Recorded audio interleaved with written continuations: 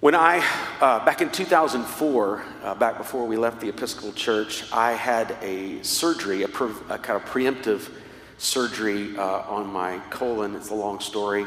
You can ask Jose and Adrian about it. They remember it well. I performed their wedding ceremony 14 days after the surgery. But I remember the most astonishing thing about being ill and being sick was that my world became very, very small. And if you've experienced intense illness or for a long illness, it's really easy to sort of focus in on yourself and just be concerned about all that goes with trying to recuperate your health. Some of you know that even in most recent experiences. I say that to remind us that we, in a sense, all of us in the whole world really, are going through this medical crisis that is the pandemic. And in the same way that I think that a personal illness can oftentimes cause us to become very introspective and sort of lose focus on the greater picture, I think the same thing can be said of this pandemic. And so I think it's by design, divine design, that the Lord would bring to us scriptures this week that would focus on the others.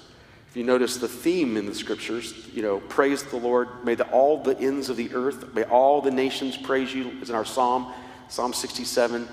Paul's talking about the Gentiles being grafted into Israel.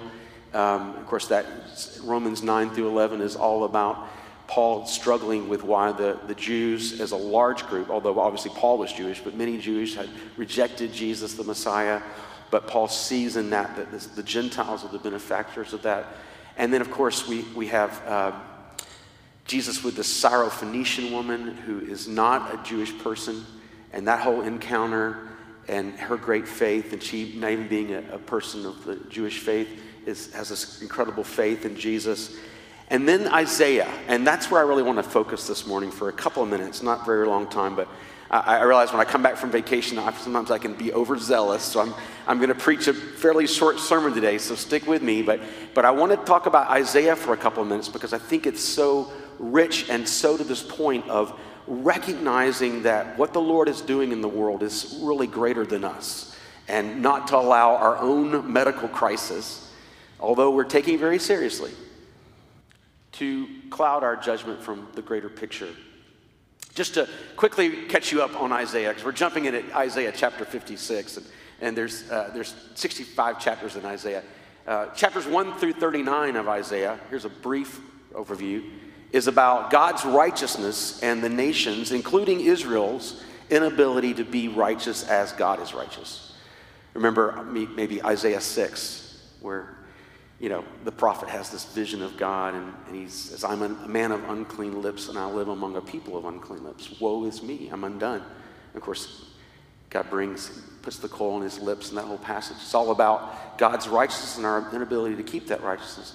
Then chapter 40 through 55 is all about the grace of God, and the culmination of that is Isaiah 52, 53, which is where we learn about the suffering servant who was led like a lamb to the slaughter, did not open his mouth.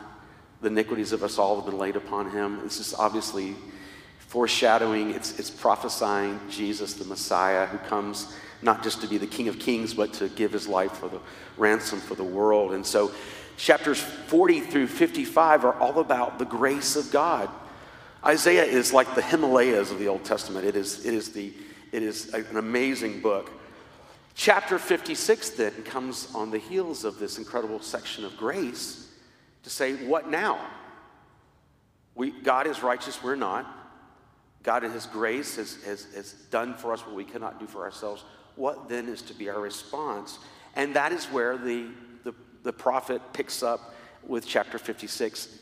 Isaiah is a preacher, and he knows how to deliver a sermon, and he hits them with this powerful word that has got to be jarring after 15 chapters of grace to read these words. Keep justice and do righteousness. For soon my salvation will be revealed. Blessed is the man who does this, and the Son of Man who holds it fast, who keeps the Sabbath, not profaning it, and keeps his hand from doing what is evil. So what does Isaiah say? The response to grace is obedience. Not to earn God's favor, but in response to God's favor, in response to grace. So obedience is the response to the grace of God. My Old Testament professor would say, obedience is the evidence of faith. If you truly believe that God is God, you will obey him. You'll seek to do justice and righteousness. And remember back in June when I preached about racial justice, and we talked about the idea that we as Christians oftentimes try to separate the words righteousness from justice, and they can't be separated. And here they are again, right together. I suggested to you that righteousness is the root. It's the very nature of God to do what is right, the righteousness of God, and then justice is the fruit. It's the fruit. It's the living out of trying to emulate God and how he would what he would do in our situation. And so the prophet says we're to do justice and righteousness, and the reason we do that is because God's salvation will soon come. His righteousness will be revealed. It's because it's response to this great righteousness of God. So the first point is just to say that this is the call of God's people. To be God's people is to seek to do righteousness and justice. Now, how does Isaiah defined that in two ways. First, he talks about keeping the Sabbath, a very specific thing. Every seventh day is to be set aside for the Lord. And then secondly, to avoid doing anything that's evil, which is very abstract. I mean, what exactly is evil? It's like you get this really, obey keep the Sabbath, and then avoid evil. It's like this contrast. But they really go together. To keep the Sabbath is to have this constant weekly reboot that God is king and you are not. That God is the creator, and therefore he rules. He should rule in my life rather than myself. Now, we don't, as New Testament Christians, we don't legalistically keep the Sabbath in the way the Old Testament did, although Christians have done that for a long, long time. But it's really about setting ourselves in rhythms that remind us that God is God and we are not. And so coming to church, giving sacrificially of our money, giving sacrificially of our time and talents to the work of God, either in the church or from the church, these are all ways that we remind ourselves that the Lord is Lord and we are not. And it's a reminder that we keep the law of God. We seek to follow and obey his precepts. And then secondly, to avoid evil, Isaiah says, that's simply to abhor the things that God abhors, to hate what God hates and to love what God loves. It's not to decide what you think is good and what is evil, but to ground that understanding in the revelation of Scripture, what God says is good and what God says is evil. And we've talked about that, and so oftentimes we may try to avoid it, but ultimately it's about, does the end result of what we do create goodness, or does it create evil? And we're good at letting ourselves off the hook, aren't we? Well, I didn't mean it that way. Well, but if it created evil, if in the end it created evil, I've been convicted over the last few years. My attitude towards politics has always been, I don't want to get messed up with all that. Which is ironic because my son went into politics, which is funny how God works these things out. But the reality is that I should care about politics because some politics creates goodness and some politics creates evil. And I should be connected to politics because I should care about those we're electing, because in the end they are going to create policies that either reflect goodness or evil. And so I need to be attuned to that. I'm not telling you how to vote. I'm just telling you to vote and get engaged. For a long time I said, as a white male, I don't really have to worry about schools and police officers and government officials because it's all going to work out for me. But that's not what Isaiah says. He says, be about justice and righteousness. Keep the Sabbath and avoid what is evil. Now, you can apply that as you want. So I'm going to leave that there and move on to the second step. Who are called? This is the calling to keep justice and righteousness, but who are the calling? Well, that's where Isaiah picks up with verse 3 and goes all the way to through verse 6. And this is to me the uniqueness of these verses. How does Isaiah the preacher apply this truth about keeping righteousness and justice? And he does it by pointing to the least likely, the marginalized, the last person that probably the people that are hearing this sermon for the first time would have thought. It's about eunuchs and about foreigners. Interesting, isn't it? And the point that Isaiah is making is that it has nothing to do with your bloodline and has nothing to do with you having heirs, having children, but whether or not you keep righteousness and justice. If you do these things, and Isaiah goes on to explain those things, then you will be kept in. It doesn't matter that you're a dry tree eunuch. It doesn't matter that you have joined yourself from outside of the people of God. If you do these things, to the eunuch, he says in verse 4, if you keep my Sabbaths, who choose the things that please me and hold fast to my covenants, I will give in my house and within my walls a monument and a name that is better than sons or daughters. I will give them an everlasting name that shall not be cut off. Now, someone has said that the Ethiopian eunuch, remember, that meets Philip on the road in Acts and ends up reading Isaiah and saying, why should I not be baptized, and becomes a believer in Jesus. That eunuch, if he had been able to have children and been married, and would have been lost to, we wouldn't have him recorded here. He's in the book of Acts because he's a eunuch, because he was denied something that is natural and that we should desire. We should desire creation and relationships, and we have to have children, or we don't go on as a people. We will not survive. But can I say we tend to worship heterosexual marriage and children. We can easily make them idols. And I love the fact that Isaiah chooses the eunuch, the emasculated man, to say that God can give you an inheritance and a monument and a place that's far greater than children.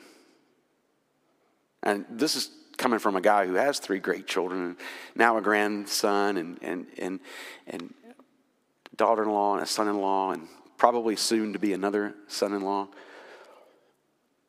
But it's a great reminder to us, and it's a great reminder to us as we live out our lives, many of us as married people, but to remind ourselves that God has also called those who are single or those who are married who don't have children, that in the Lord there is no second class, and that what the Lord can give in place of those otherwise good things is even far greater. I love that. I love the fact that Isaiah chooses to use the eunuch to remind us that God's greater good far surpasses anything we sacrifice or anything we give up or anything we don't have in this world. I was recently talking to a young person about sexuality. It's an extremely hard time for a young Christian to be living out a Christian life in the midst of this sort of sexual world we're living in, and just sort of all the things that are being redefined.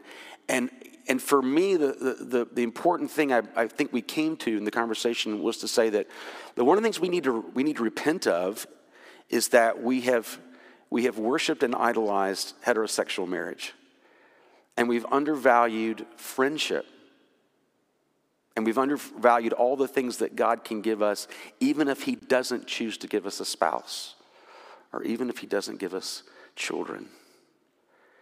And Isaiah uses that to say they have a place in the kingdom, and we can't forget them. And I think that's Isaiah the preacher saying we can't leave them out, we can't neglect them, and we have to understand their special place in the kingdom. And here's Isaiah proclaiming, "Thus says the Lord, they have a place, they have honor, that's even better than sons and daughters.